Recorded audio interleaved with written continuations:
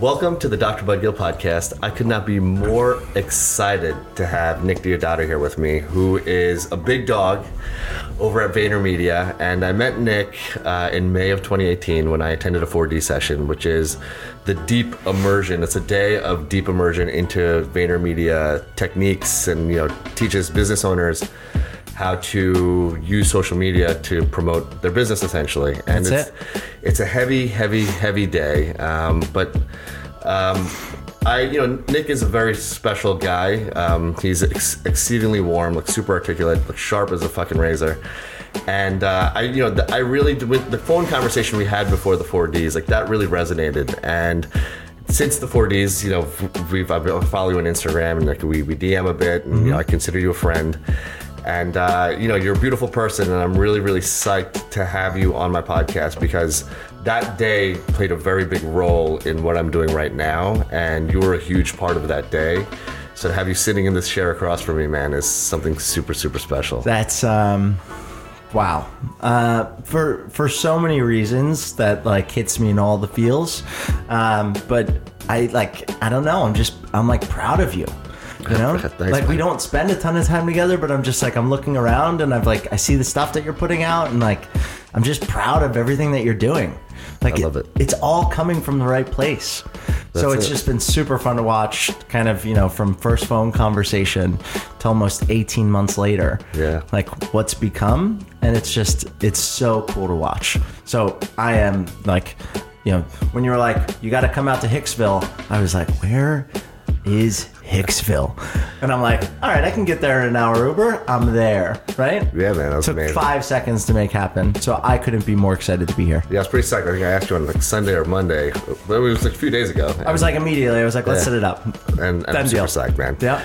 So this is about you, man, because I think a lot of people know you, but don't know a lot about you. And you're obviously a huge dynamic figure at Vayner Media.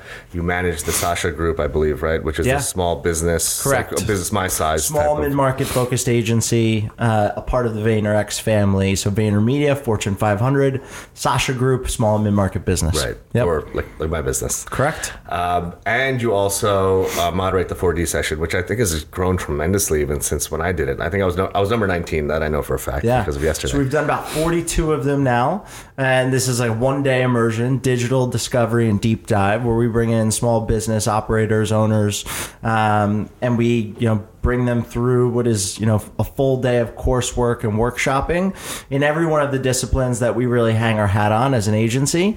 So influencer marketing, paid media, personal brand development. Gary comes in and does 60 to 90 minutes with the group. And it's really been this evolution over the past year and a half since I've taken it over of, these social and digital platforms are changing so fast that how do we keep up with them? And then how do we give small and mid-market businesses the tools that they need to stay on top of them? And that has been, for me, having a real passion for working with small and mid-market businesses has been one of the most rewarding parts of the process. Yeah, but it's a deep day, man. It is a deep. Yeah, people at the end of it are come out at a 12-round fight, kind of scratching their eyes, what's good? Where am I? But it is an exhausting day. I mean, it's pretty fucking intense. Yeah, I mean, I tell people all the time, when's the last time you sat in almost a classroom type setting for 10 hours? And they think about it and they're it's been a while. But we do a ton of kind of workshopping in that day, so try to break it up, and then we do dinner the night before with everybody that's going to be in the room the next day. And I think one of the strongest components of the entire experience is community, right? We had it was great to see you last night. We had 40 to 50 people, alumni that came from all over the world, and we had some of an international presence come and just hang out, chop it up with people from different classes, and really just kind of strengthen the community. So, I mean, thanks for coming out last night. Yeah, but it's awesome. It's just a testament to, in this space of I'm starting a business, or I run a small or mid-market business. I think the entrepreneurial pursuit is obviously it's a super lonely one at times, right? And you can get so stuck in your day-to-day, that to pick your head up, realize that there's other people in a very similar position, whether or not they're in the same vertical as you or they do the same thing day-to-day is irrelevant. I think just the nature of a more entrepreneurial path or pursuit is what really resonates and connects people. And I'm just super lucky and fortunate that we've been able to create something that provides a little bit of a home for that.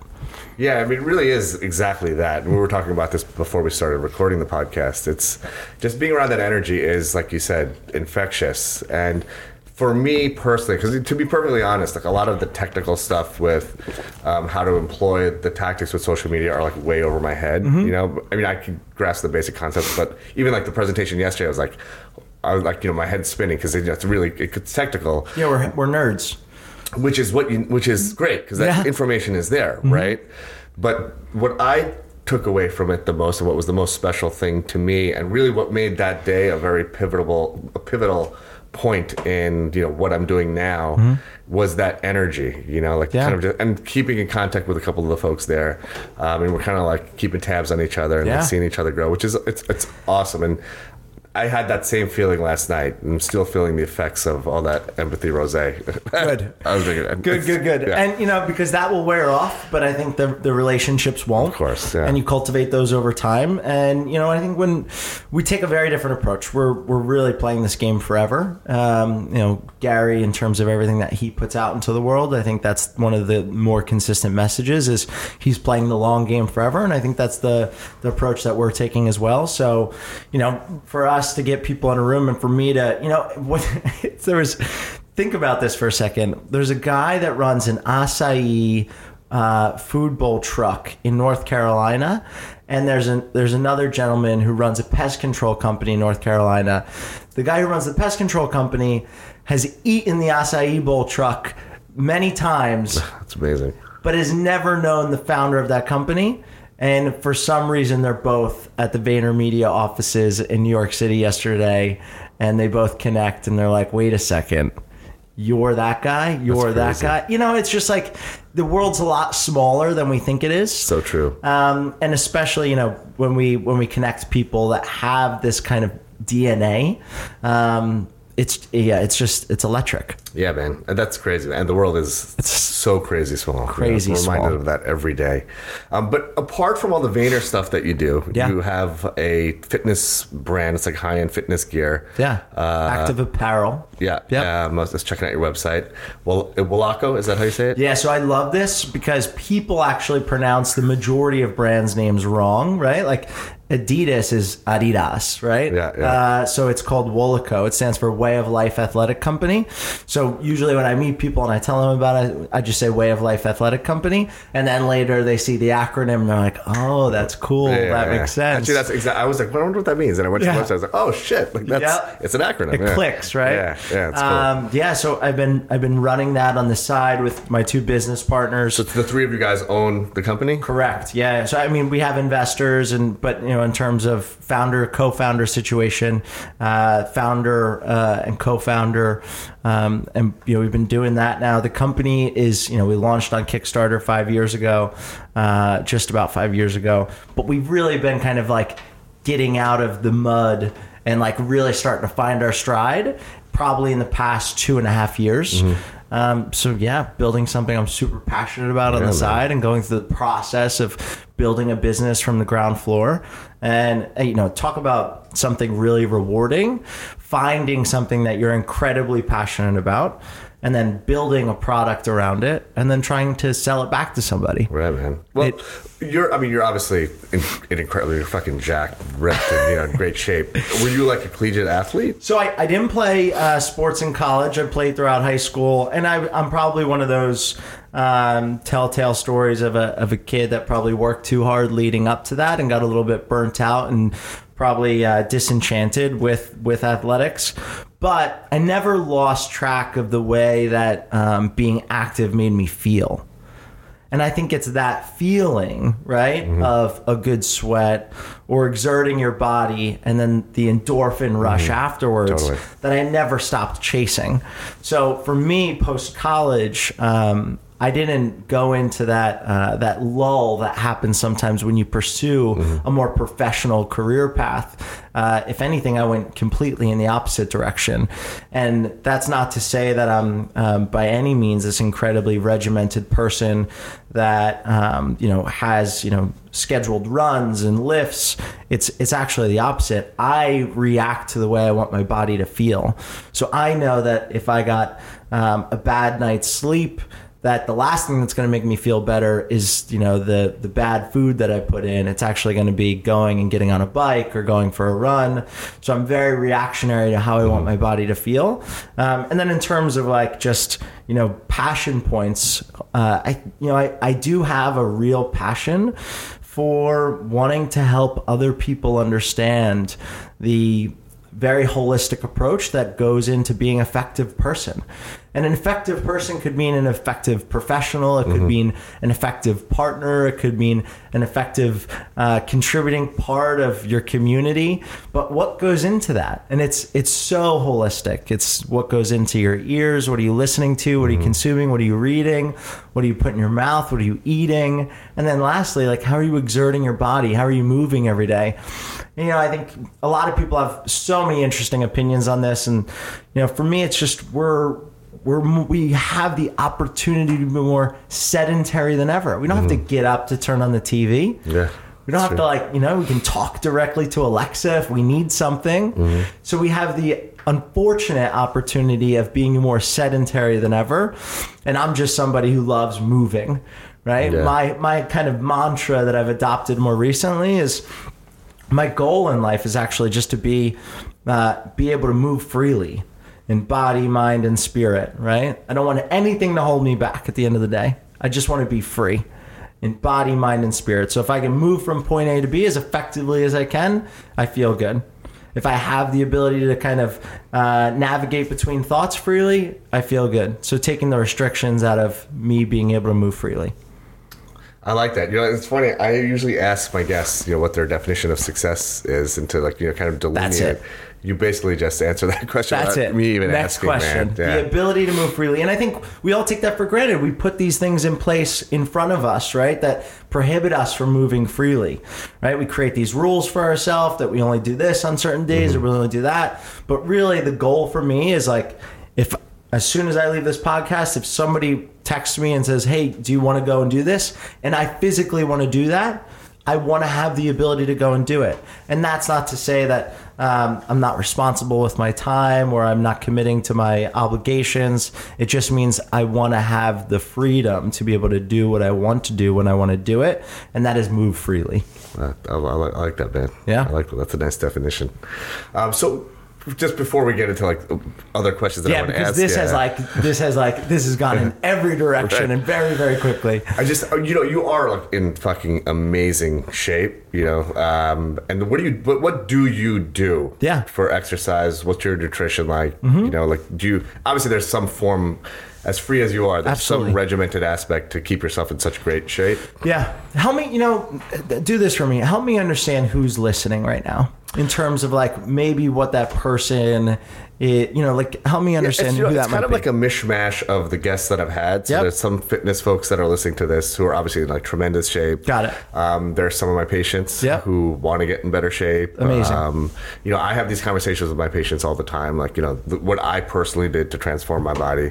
And that might not necessarily be the right thing for everybody, but for me, that's what worked. Of course. That helps. So, I think for me, I'm not a professional, meaning like you said, right? I'm not a professional dietitian. I'm not a professional health and wellness coach. I'm not a professional trainer. I'm not a professional instructor. What I am is somebody who's insanely curious about myself. So I ask myself a ton of questions, and I've always done that. And I'm insanely curious about my boundaries. So in terms of like how you get into this shape, like this was like from my teenage years, this is how I was, right? I was just insanely curious of where my boundaries were.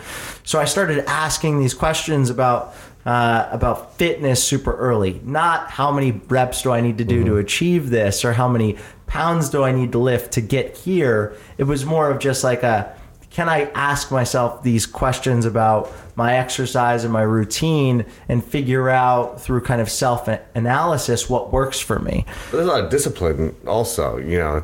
I mean, I get what you're saying. Yeah. But you can't have like a ripped six-pack without, you know. Totally. Not eating the right things. Right.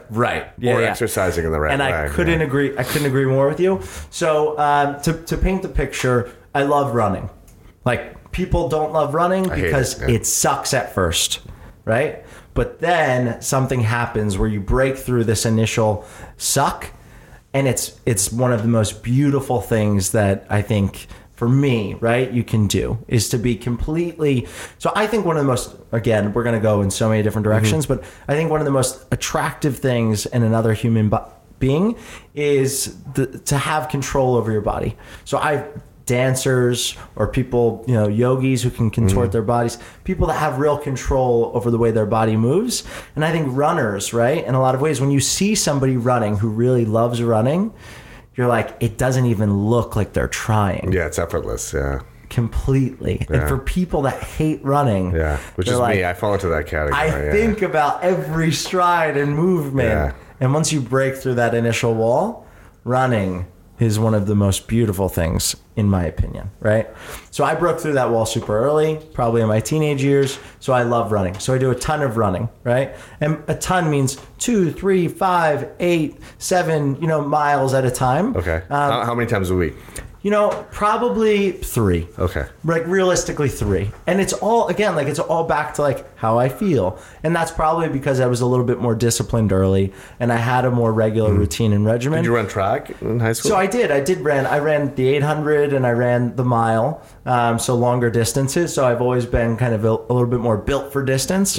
But I did run track in high school. And I think that running probably set the foundation early for me. And then I enjoyed lifting weights and I kind of enjoyed pushing myself physically early, and I built the foundation for it. I had somebody on my podcast last week, and we were talking about this, and I said, do you think it's harder, and I'll ask you this question, do you think it's harder to change your habits in your early 20s or your late 20s? That's a great question. Yeah. I don't know. I think it really depends on the individual. And I talked about this in the podcast that I'm releasing today, which is what I'm actually the guest on the podcast. Amazing. Is I didn't hit my stride until, like, that real aha moment in my life was until I was like 23, when I was in med school. But with fitness, that didn't happen until I had a year after I had my third child. I was 36 or 37. When I really had like a fitness transformation, and it started with a bet I had with my brother-in-law. It was on Thanksgiving, and my brother-in-law was in like tremendous shape at one point in his life, like just jacked, like like he was like shaped like you. Yeah. And I never was in shape. I was like a skinny fat, like my whole life. Like the moobs, the gut. I mean, I look skinny, but I never wanted to have my shirt off. Yeah. And we were sitting on Thanksgiving, and I had a scotch on my belly, and he had a beer in his belly, and he just looked over. He's like, "Dude, what happened to us?" And we had a bet to see who was going to get in the best shape by Memorial Day. Love it. So I was 196 pounds, like 20% body fat. Yeah. I got all the way down to like 154 pounds, like 8% body fat. And how long? Which it was like a very short period. So it was between Thanksgiving and Memorial Day. And I was crazy disciplined, but that's how I'm like insane when it comes to things like that. That's how you're wired. But it was very unhealthy. Like I looked like I was dying. Like people would see me and say, "Oh wow, you lost a lot of weight. You look great." But then behind my back, they'd be like, "Dude, does this guy like die? Like what's wrong with him? Is he sick?" Yeah. I mean, then since then I've slowly been putting the weight back on. Yep. So now I'm like in the right way. In the right way. So like, I'm like 185 Yep. pounds, like 10%, 11% body fat. Yep.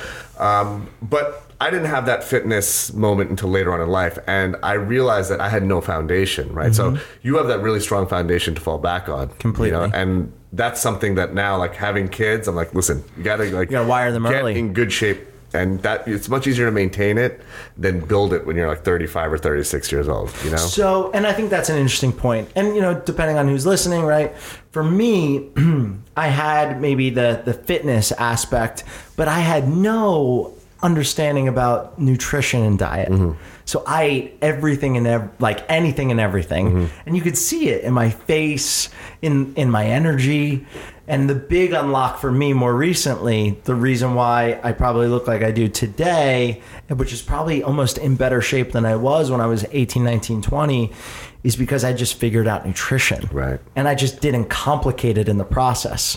There's like a list of maybe 15 whole foods that I eat on a weekly basis, and I just stick to that. And people are like, isn't that boring? Isn't that bland? And I'm like, no, it's totally not. These are delicious whole foods that, like you could eat a pound of them and feel, completely full and satisfied. So what is that? Just for my own curiosity. For sure, yeah. No, I think it's like, at breakfast, it's a combination of either oats, blueberries, grains, raspberries, maybe eggs and spinach and egg whites on days where I want something a little bit more hearty. At lunch, it's, chicken or ground turkey, rice, quinoa, a mix of spinach or broccoli, maybe sweet potato. And then for dinner, it's probably some combination of that, but maybe I'll add in a fish, different types of whole veggies, like really not super complicated stuff. Just eating clean. Yeah. Stuff that I enjoy eating. Right. That's, fulfilling. I'm not depriving myself of anything at the end of the day. And then the big difference is,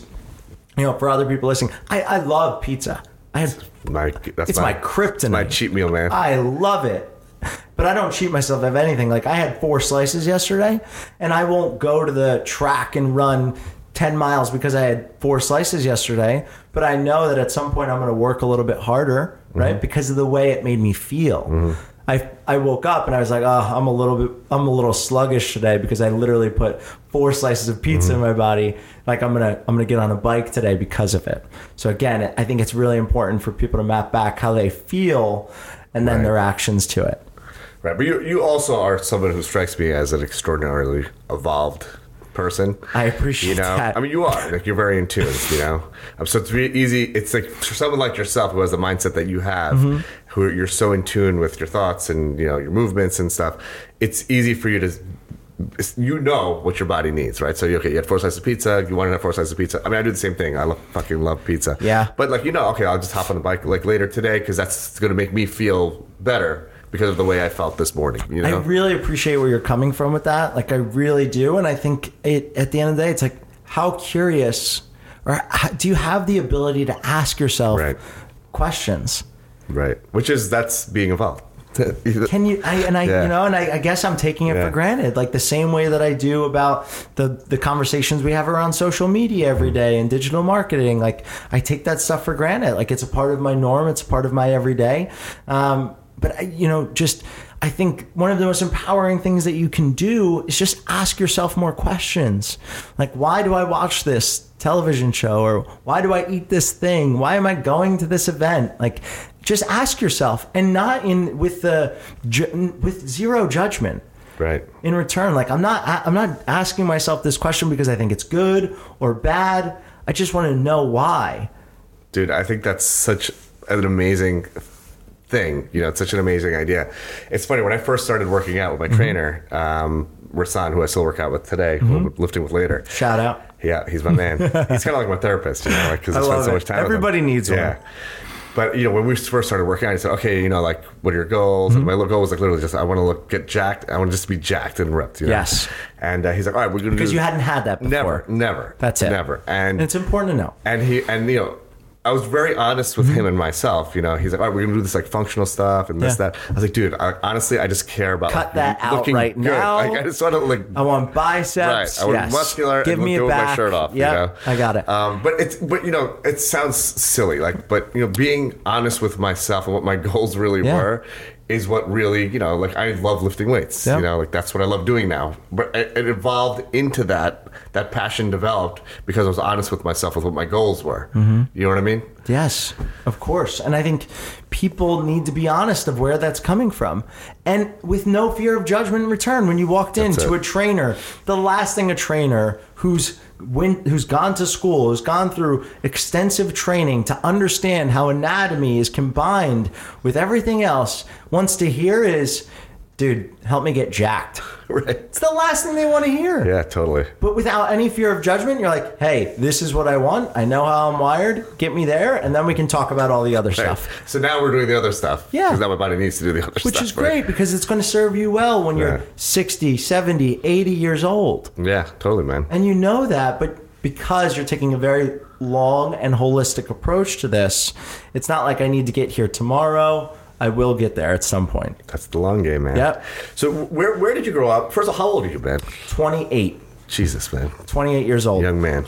It's like the age thing. Sometimes I have to, like everybody else who, gets asked that question, you're like, how old am I? Yeah. How old am I actually really?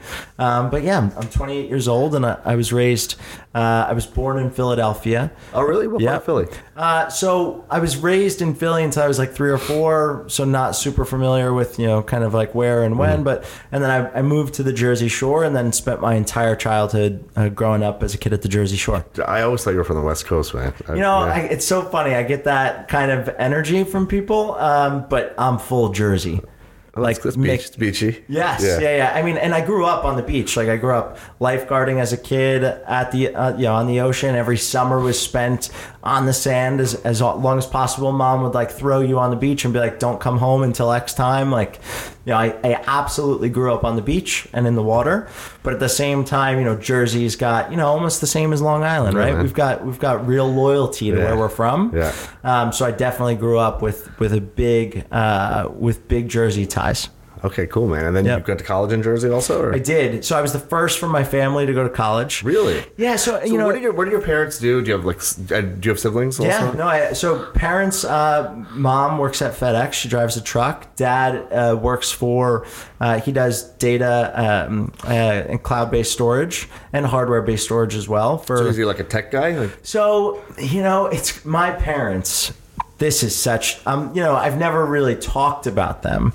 Like in terms of like my social presence, my personal brand. I've always, of course, like given them all of the credit with the person that I've become, but I haven't really told their story on a format, right? So my parents, I have 4 of them, are completely the reason why I am who I am. So my parents got divorced when I was young. They both found people that they both found their life partner thereafter. So I'm like, every time somebody's like, I come from a divorced family, I'm like, I come from a divorced family. Do your nuclear parents get along? So I think that they're appreciative of one another and what they've contributed to my brother and I's life. So that, I do think that they get along in that respect. But mom drives the trucks for FedEx. My stepfather's retired, but works in a bait and tackle shop. And then my dad previously worked for a division of IBM, not necessarily a tech guy, has an incredible story, never went to college. Because that sounds like a job you'd have to go to college for. Yeah, he never went to college. He does sales for this company, Israeli-based data company, but he started, kind of selling printers and then just climbed the ladder and has this amazing story about how he got to where he is today. And, I think from is he Italian, like from Italy? He's not direct. He's not off the boat. But he's got such incredible energy, Italian energy. He's so proud that we come from an area of Italy that really is almost like a place where peasants are from. You went back recently. I was following your Instagram, and your story and stuff while you were traveling. Yeah, we've got. Roots, I love, like, again, we're going in so many different directions. But my parents, right? So my stepfather, a fisherman, works in a bait and tackle shop. He taught me really how to do things with my hands. Right. So there's almost nothing that you could ask me to do within a home or outside of it that I wouldn't know how to do with my hands or be able to figure out. So you need me to fix something? I got it. Like, people call me in New York City, because obviously New York City kids are bred a little bit differently. Like, when they need something done, they need to build something, they call me. Right. And then in terms of my mom, did you enjoy that? I love it. You do? Okay. Oh, I love it. I love building stuff. Right. Like, built my living room table. I love building stuff. And then my mom, she instilled in me this incredible ability to take care of people. Like it all comes from my mom. I would have friends over for, study parties, like when I was in elementary school, and mom would come downstairs with just, like meat and cheese platters and crackers and drinks after drinks. And I'm like, Mom, like go away. As a kid, you're like, Mom, get out of here. Stop coming downstairs. And I was like, and now I look back on that. She's like, Italian also? Yes. Okay, that sounds like a very Italian mom type of thing to do, yeah. And now I look back on that and I'm like, thank God she did all those things. And that's in my DNA. That's, that's who I am. And then my father and my stepmother, my father really, in terms of business acumen and relationships, just really quickly, when my parents shared custody, when I would go and spend time with my dad and my stepmother, I would get in the car with my dad and he was just hustling, like really grinding, trying to make it. And he would just be on conference calls the entire time we drove that hour and a half back to his place in Pennsylvania. And I would just listen to him.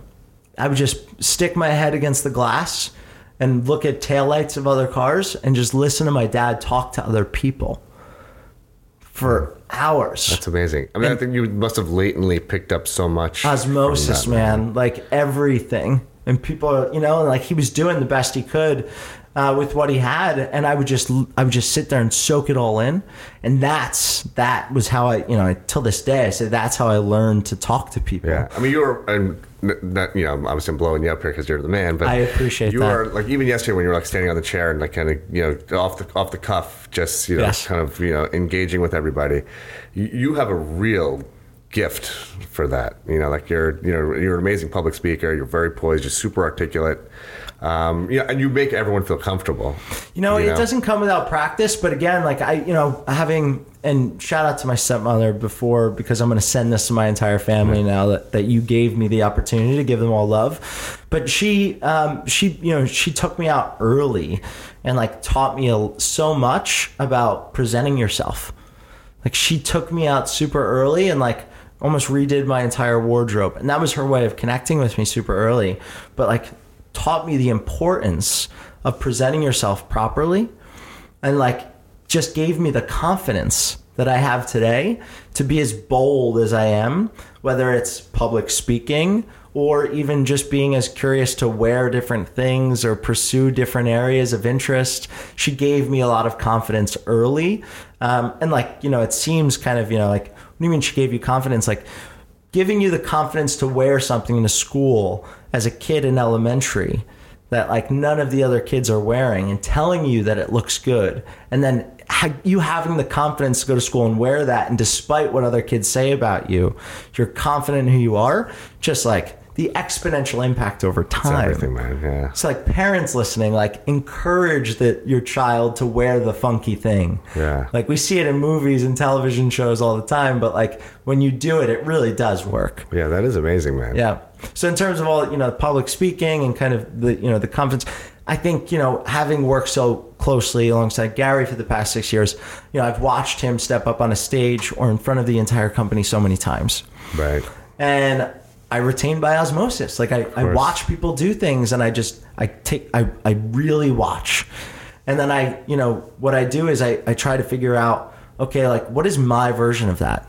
Like how can I take a little bit of this, and not lose my voice in the process? Because that's the most important thing, right, is my voice. I think we want to emulate people, or we're inspired by people, and we want to take things from them and we want to make them our own. But at the end of the day, they have to be your own. And if they're not your own, people are going to sniff out inauthenticity in that process. So what I've been able to do, super luckily, is just I can shoot from the hip, right? Because I have the tools, the vernacular to be able to do so. But it's got to come from a place of real purpose, real intention. Sure. And I think people receive that well when you do. Absolutely, man. I mean, it's obvious to me. And I want to reflect that back at you, because I feel that as well, right? Like having been in your world for a little over a year now, and just kind of seeing the evolution, if whoever is listening or watching, I hope that they can see that too. And anybody who says differently just doesn't know you. Yeah. That's it. They just don't know you.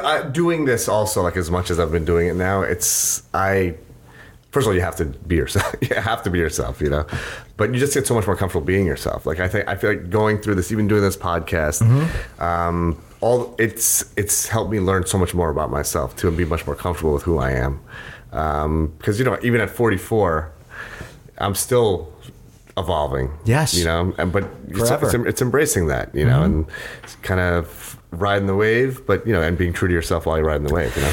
You can be so curious about yourself and have so many conversations with yourself, but it's this format, this dialogue, this feedback, this, you know, being able to exchange thoughts and ideas with other people that give us like real world experience and perspective. Like more than anything else, it gives us perspective.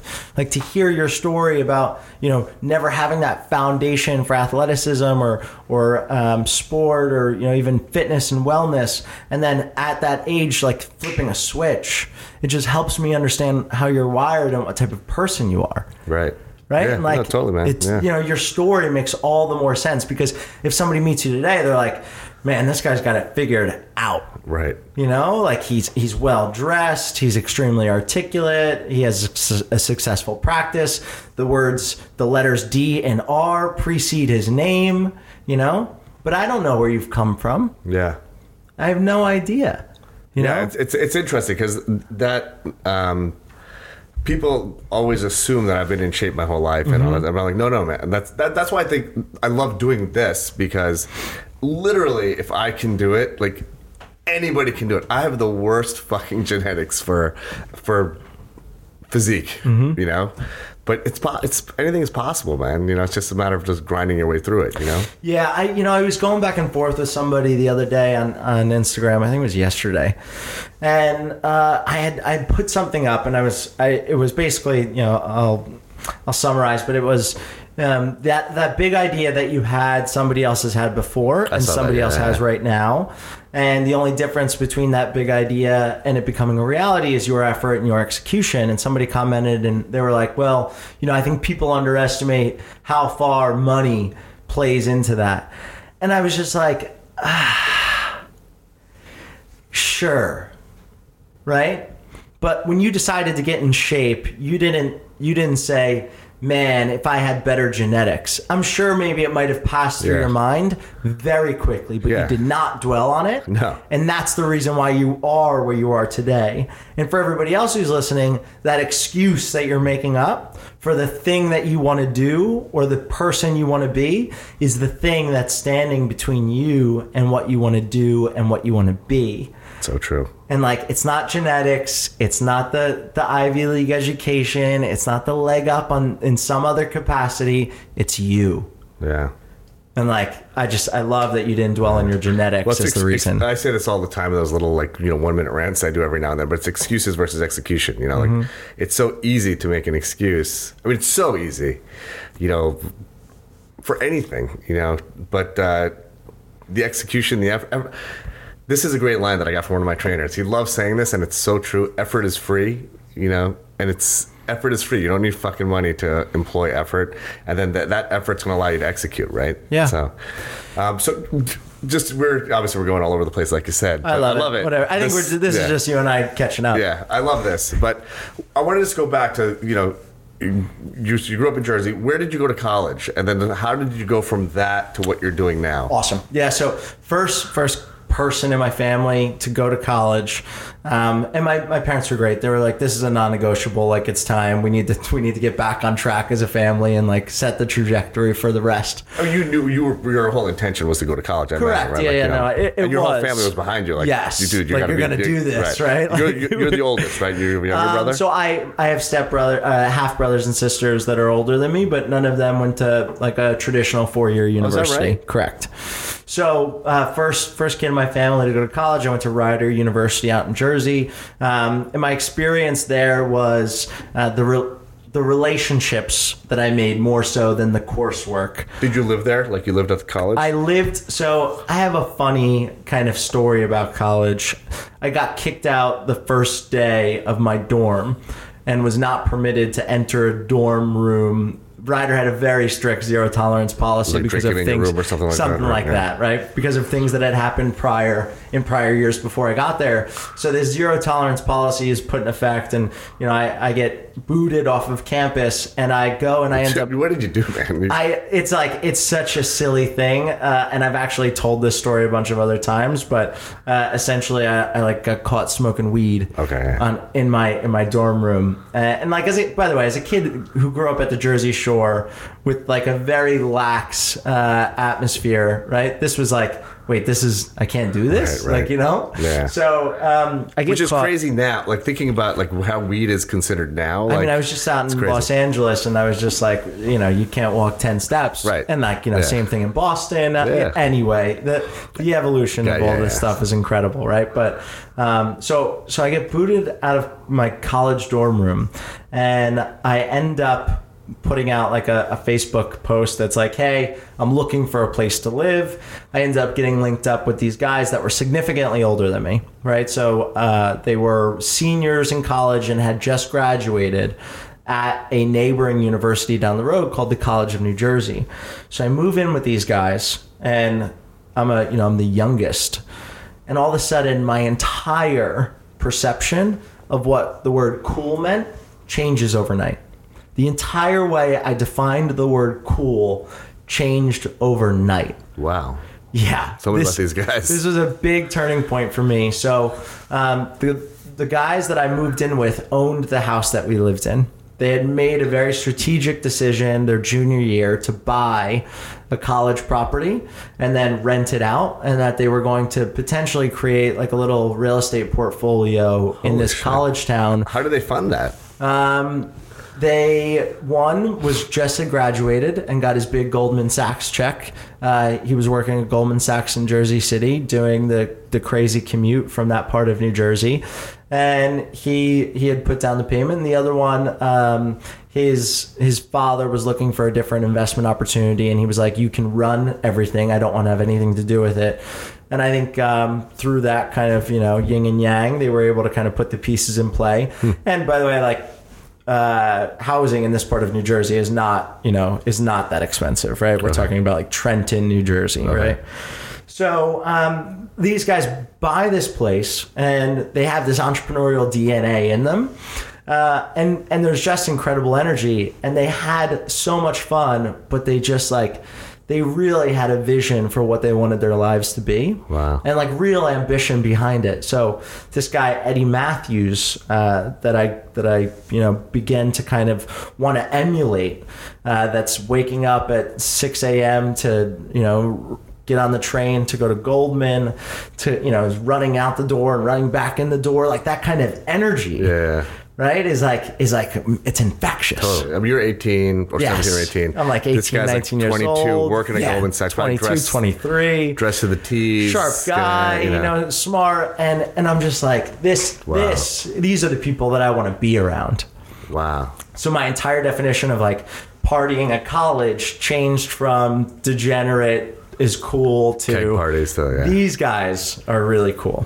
That's cool, and that change in definition really shaped the person that I would ultimately become and evolve to throughout college. So going from getting kicked out in the first day to best thing that ever happened to you. Yes. Oh my God. Like, talk about life throwing you curveballs and turning lemons into lemonade. Like, this is it.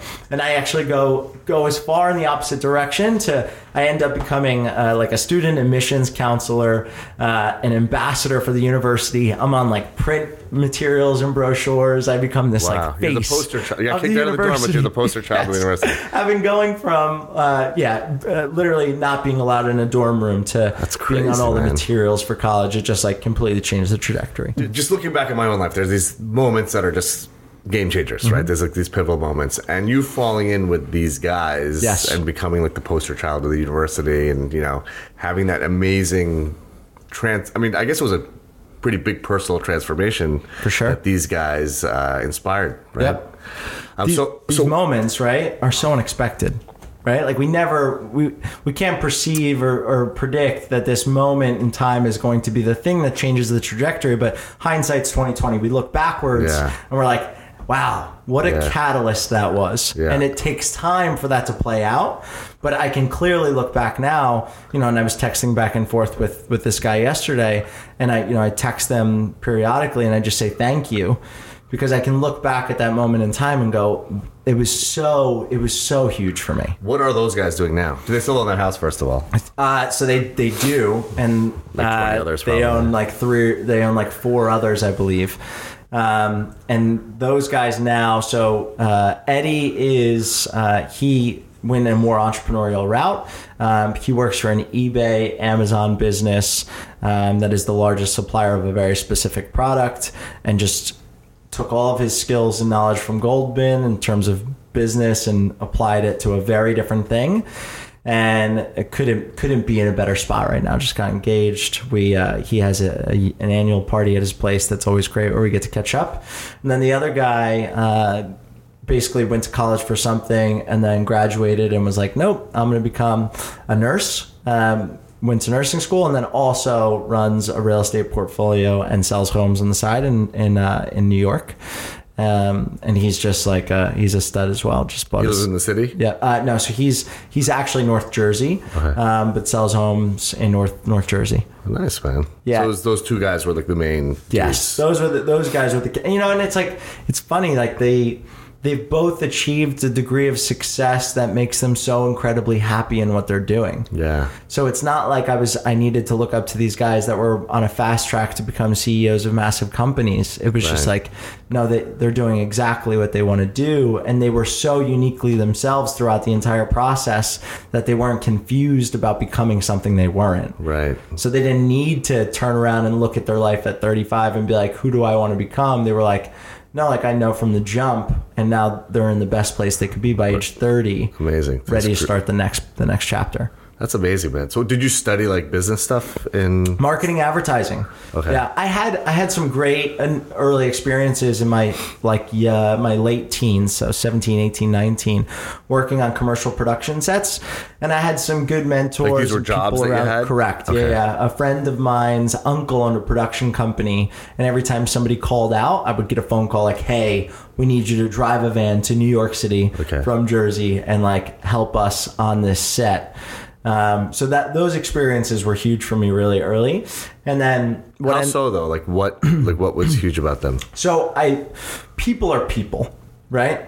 And you don't realize that until you're in the same sphere as somebody you've only seen on a television or movie screen, and you recognize for the first time that people are people.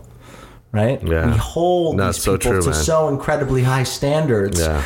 And then you spend some time with them. And not to say that like, your idols or your heroes aren't who they thought they were, but I know what you're saying, man. They're humans, right? My office in the city, I have a lot of celebrity patients, like, some big ones. Yeah. And it's amazing, like when they're sitting in a blue gown in the chair in your office, and like, they're just another human, man.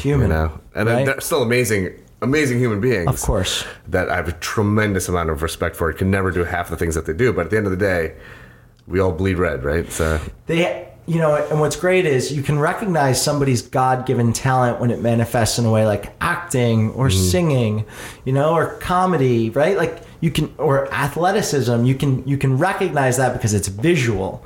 But some people's God-given talents aren't these tangible things that you can point to. It's their ability to connect with somebody. It's their ability to communicate a vision. It's their ability to assemble a team. And I think that because societally we don't hero those things as often, people aren't able to find those things within themselves and let them come to light. Yeah, man. Right? Yeah. Like, so what I learned super early from being on sets with, my first production set was with Nicki Minaj, and I was like, people are people, right? So that kind of foundation helped me understand super early. Right. And then I studied marketing and advertising in college. I recognized that I wanted to be in because you were interested in it? I was. Yeah, no, I was genuinely curious about communications because I kind of looked at my skill set and I was like, what matches back? Marketing and advertising, conveying a message on behalf of a brand or business. And then I pursued that, and I recognized also very early that my personality, who I am, my DNA, was probably best suited in a marketing or advertising agency culture, right? We reward and we hero creativity in those cultures, where in other lines of business, it's a bit more suppressed. And that type of creativity wasn't something I thought I could suppress. And while I wanted to always acknowledge my level to operate in a business capacity, the thing I really wanted to foster super early was my creativity. And again, 2020, looking backwards, right? These were just a series of decisions that I made that got me to the place I am today. So let's just talk about that a little bit, man. Yeah. So you graduated college, and then what happens? I graduated college. It took me an extra year because I spent some great time in Spain having too much fun. Did you take time off from college? So I didn't, no time off, but I went to Spain, took 5 classes, failed 3 of them. Have an amazing story about a podiatrist who wrote me a letter to map back to food poisoning while I was in Africa that eventually got me the credits back. It just took more time to happen. Like, these are, when you build real relationships with people, you can ask them to do crazy things because they don't think you're trying to get one over on them. Right. And when you sit down with the dean of students and you say, hey, I have a career opportunity. I desperately want to complete this. I know that the 3 days that I was absent from my classes in Spain that ultimately ended up like putting me in a position to fail by 0.5 points is now reflecting in a way. And I understand that these are the rules, but like, I promise you, I have so much good energy for this university and respect for what we're trying to accomplish here that like nothing over the 4.5 years prior to the first day, maybe because of the way it was set up, would map back to me believing otherwise. This is not me trying to get one over on the university. This is me saying like, these are the rules. This is what happened. I have this letter to support. What do you think? And like, luckily they kind of, they were like, okay, cosign, we're going to let you go. Like, wow. Yeah. And like, there's a lot of amazing people that play into that process. It's probably, there's probably some plot holes in that story that I can fill in if anybody has any questions about it. But I graduate school again, though. Can I tell a story? Yeah, please. Okay. So I'm in Spain, my last semester of college.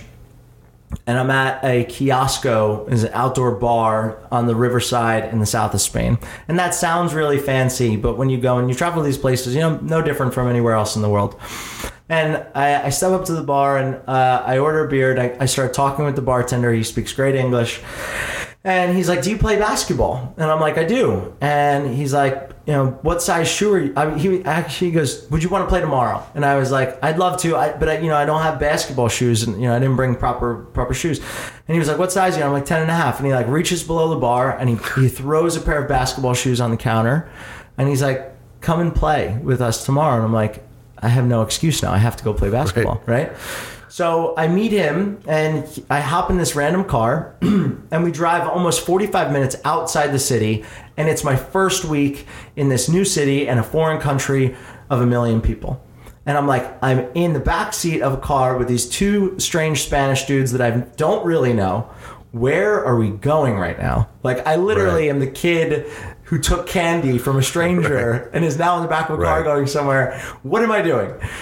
And we get to this place, and there's like probably there's like 10 guys, all 30 and above, into their 50s, playing pickup basketball on this court. And I'm just like, I'm the only person that speaks only English. Everybody else speaks Spanish first and like maybe some broken English, except for the guy that I came with. He co-signs on me.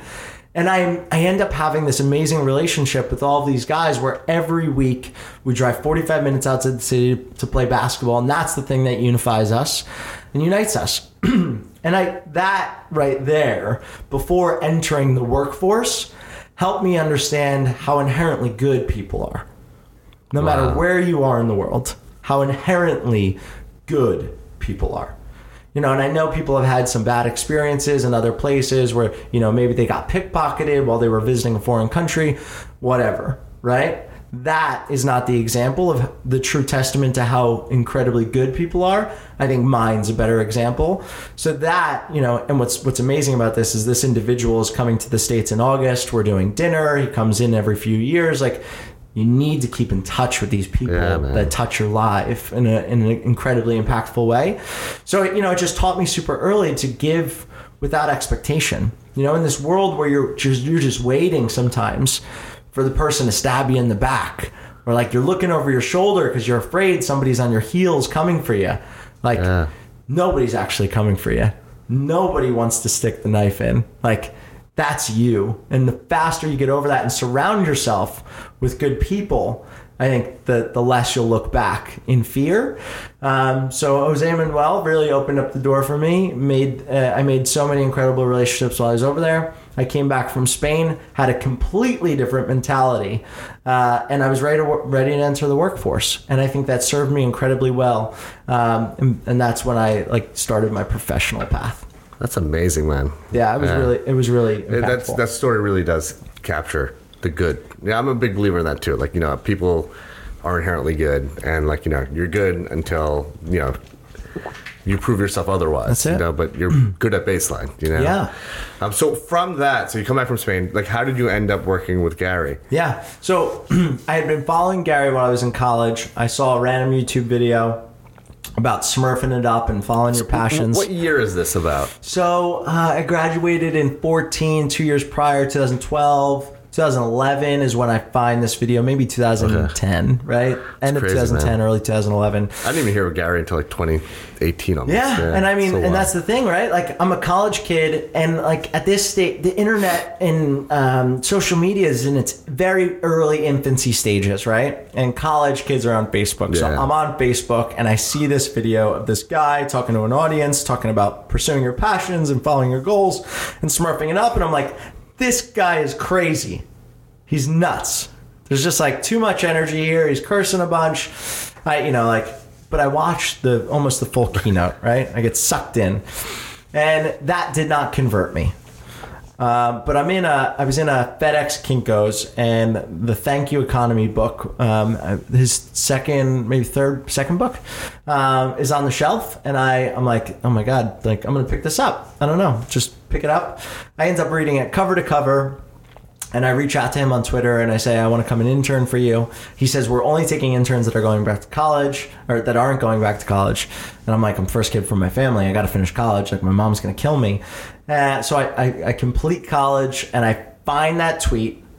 I screenshot it and I send it to him on email. He doesn't answer. So you reached out to him while you were in college to intern for the summer. Correct. Got it. Okay, so now you're done with college and you go back, whatever, a year or two to the tweet that you sent him. Perfect. And you email it to him. Yes. Okay. I sent to him again.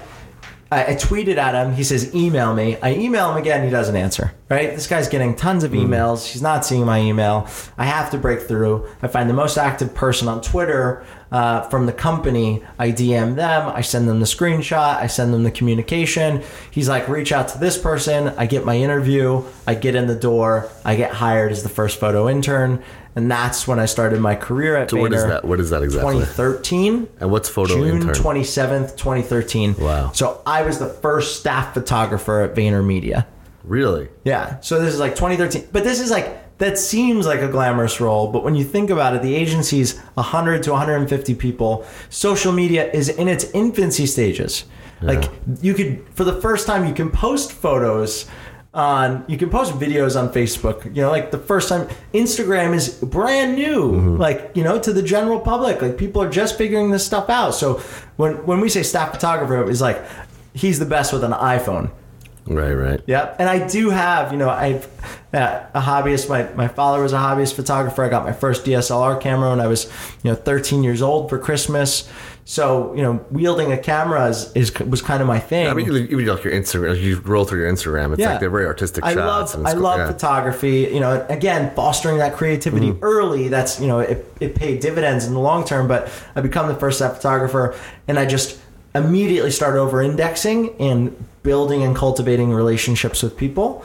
And that manifests into kind of me climbing the ladder and eventually getting on Gary's radar in my career and transitioning from this creative role to, in a new business capacity, leading new business for Vayner Media for the better part of a year and a half. And that's probably 2.5 years into my trajectory working for Gary and Vayner Media. So what, so you're kind of at the top of the food chain at Vayner Media, right? That's super amazing. There's the Vayner X machine is massive. Yeah. It's so incredibly big. In terms of all of the companies within Vayner X now, you've got Gallery Media Group, which is a publisher. You've got Tracer, which is an ad tech platform, a SaaS service. You've got Vayner Talent and Vayner Speakers, a speaking bureau, and a talent representation company. And now you've got Sasha Group, right? So you've got all of these companies. Vayner Sports, right? So you've got all these companies that are operating within VaynerX, and we've got C-suite level executives for every one of them. I am one head of a department at the Sasha Group. So with all respect to all of my contemporaries and colleagues at VaynerX, I think there's a lot more people that do a lot more impactful things. But in terms of the leadership team at the Sasha Group that works on the small and mid-market side, I'm a part of that. So that's amazing, man. That's some story, man. It's the life's funny, right? And it's like, I touched on this the other day in a conversation with somebody, but when we decide to go to, in the pursuit of becoming a doctor, there's a map there, right? Right. What is that map? Yeah, I mean, listen, man, it's just a lot of schooling. There's like step by step, pre-med, med school, internship, residency. It's all laid out. You just have to pick which road you're going to go down, right? And then you had the persistence to go through that entire process. Yeah. And then what age are you when you come out the other side? Fucking old. Yeah, so I was what age? I'm 30 serious. when I finished 31 when I started working.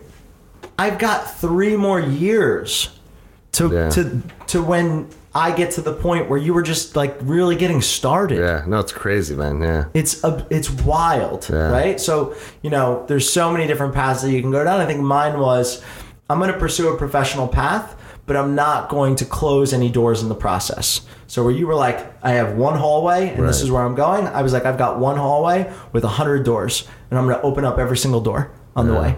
And that's what ended up happening, starting as a photographer, moving into a community manager role where I worked on the brand side, moving into a new business capacity, then the head of education. This evolution of my role is because of the curiosity that I had along the way. And I think it's that malleability is what kind of, separated me in terms of somebody who wasn't afraid to take a plunge on an early company in different stages of it, right? Building out a production team on the Vayner Media side and being early stage as working on production with an agency that, so I think for anybody who doesn't, it's amazing that you're like, I know what I want to do. Well, I mean, it's more complicated than that. Without a doubt. Yeah.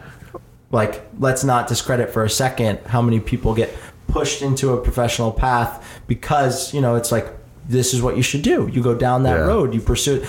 But the fact that you pursued endlessly to the age of 31 shows a serious commitment and mindset that a lot of people don't have. Like, yeah, it's different, man. Again, so for me, like, for you, that's looking at that, wow, that's cool. Like that someone could do that. It's the exact opposite for me. Like, I did it. Like what you guys do for me is like, holy shit, that's so cool. Like, I mean, that's the whole, the grass is this is the classic, like, musicians versus athletes conversation. Totally. Yeah. No, totally. Every athlete wants to be a musician. Every musician wants to be an athlete. Right. The pursuit of professional athletics is a single door to a single sport where you play at the highest level. Yeah. And that is incredibly admirable.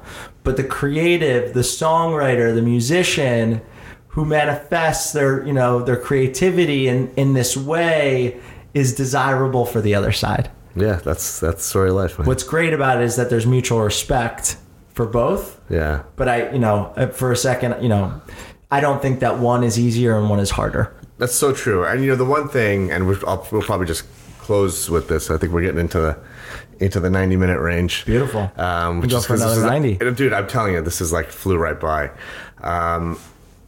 The one thing that I learned from this, that day of Vayner Media and stuff, is you don't need to be unidimensional. So I don't have to define myself as Dr. Mike Gill, the dermatologist, right? I mean, that's 25 or 20% of my life.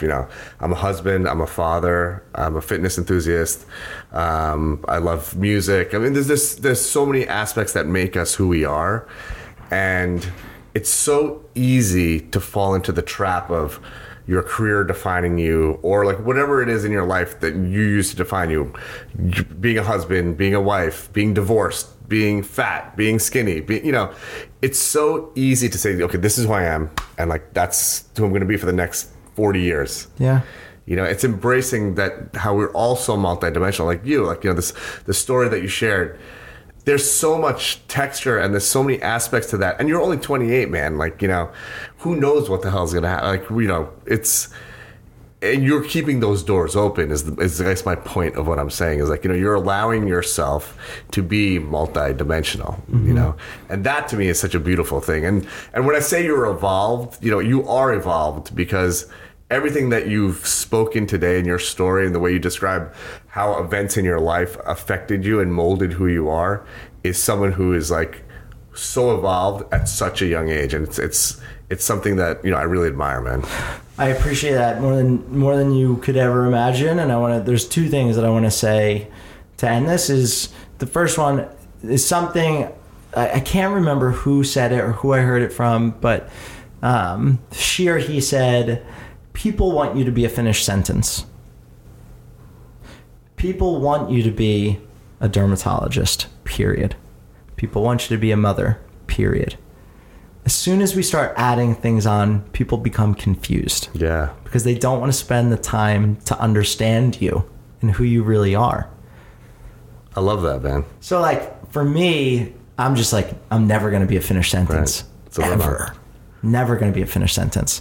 And then in terms of this, like, evolved and evolution, I think it's so important that, like, humans are humans, and as long as you're on the path to wanting to ask yourself more questions, discover who you are, who you truly are, as long as you are on the path to want to surround yourself with people who also want to ask themselves those questions, that's my belief of what an evolved human is. Somebody who doesn't look at the world around them and say, this is it, this is what I'm good with. And for those people, amazing. Like, that's great, right? Like, but those aren't the people that I want to be jamming with. Like, I want people that almost feel unstable because they're constantly questioning the things that are going on around them and are endlessly curious to just ask more questions. So in terms of this evolution, man, I have fights with my girlfriend. I eat 4 slices of pizza. Like, I get bad night's sleep. I make bad decisions, but like, I'm endlessly curious, and I'm not this terrible judge of myself that puts myself in a position where I can't recover. I'm just curious to figure out who I am, and I'm gonna do it with people along the way that are good at the core and are also curious about who they want to be. I don't think there's a better way to close this podcast, my man. I can't thank you enough for making the trip out from the city. This was an awesome way to spend my morning, man. I really, really appreciate you. Love it, man. I don't even need to get a workout in. I feel great. That's it, awesome. Man. Talk it out. Awesome. All right, brother. Nice all talk. Good? Dude, that was awesome, man. Amazing. I really loved that. I really enjoyed that. That was very, very cool, man. That was awesome. I really like that, man. Thank you for listening to the Dr. Mudgill podcast. The corresponding video can be found on YouTube, IGTV, and Facebook. Let's get it.